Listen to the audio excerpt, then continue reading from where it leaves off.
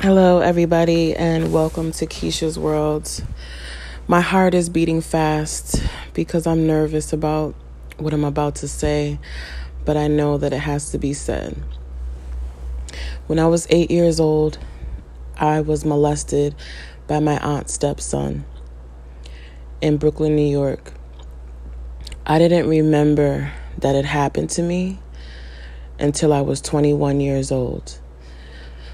So I had blocked it out.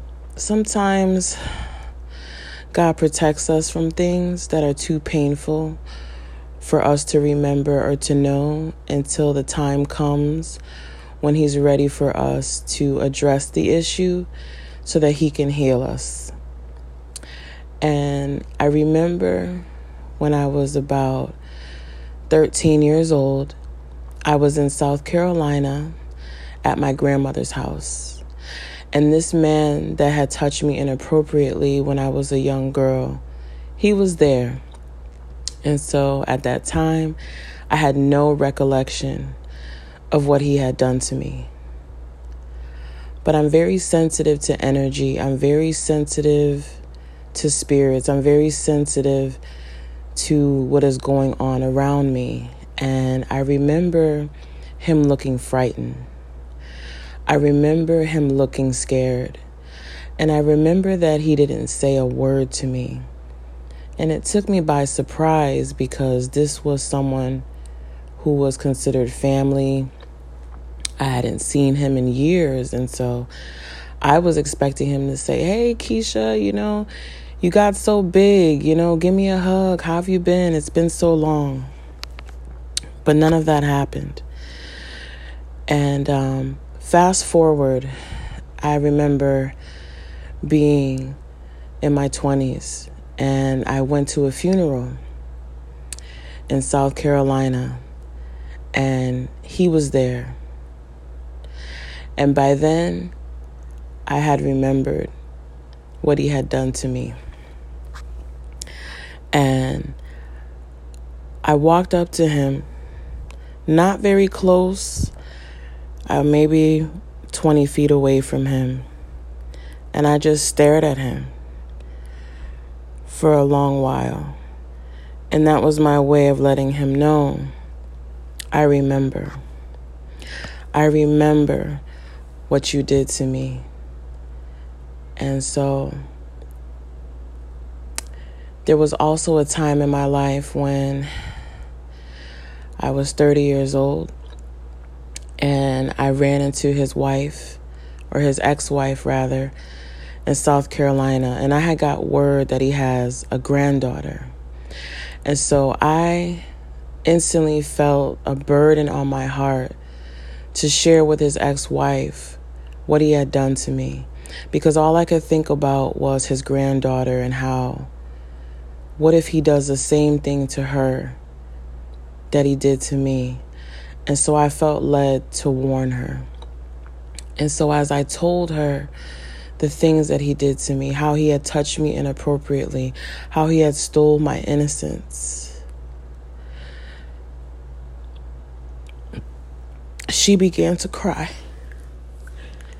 And after I told her those things,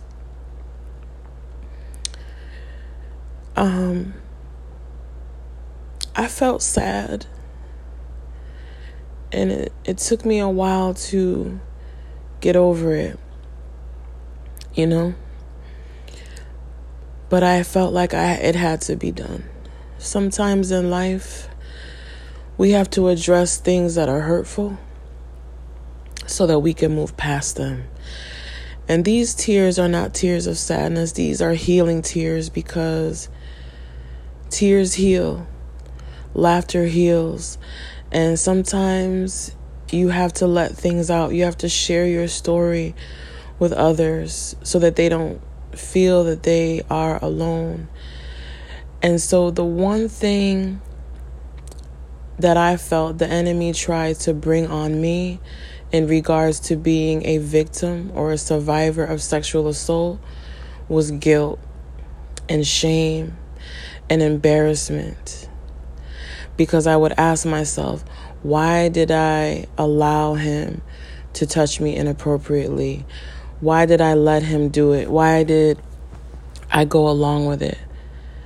And so I had to educate myself and do research. And I want to educate you because maybe you have been sexually assaulted.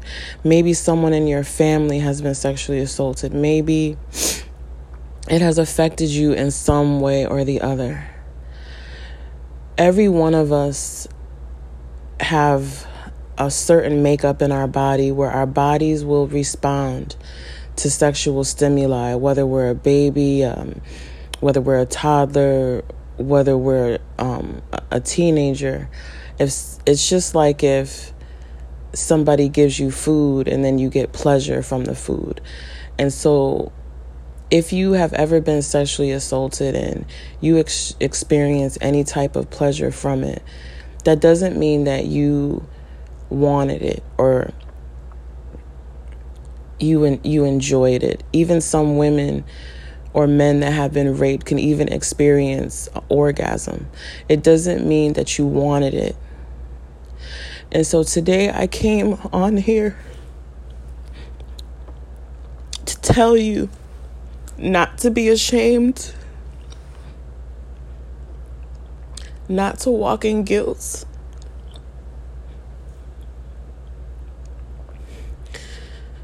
and I just came to share my story so that you would know that you are not alone. And as I share this, God is bringing healing to me. As I share this, God is bringing healing to you. Because sometimes we have things that we go through and we hold them inside. But when we express them and we get them out of our head and heart and we say it out loud, we gain new insight. We gain new knowledge. We get healing. Tears heal. Laughter heals. And I thank God for the opportunity to have this platform to come on here and bring healing to myself as well as others. And so my prayer for you is that if you are a survivor of sexual assault or sexual abuse, my prayer is that you will share it with someone, that you will confide in someone that you can trust, that you will get the healing that you need, that you will cry, that you will laugh, that you will do whatever is needed to release that pain. And just know that there's purpose in our pain. God is the greatest recycler. He doesn't waste anything. And you will get through this. You will overcome. You are worthy. You are beautiful. You are special. And God will make you whole. There's never a dull moment in Keisha's world, so stay tuned.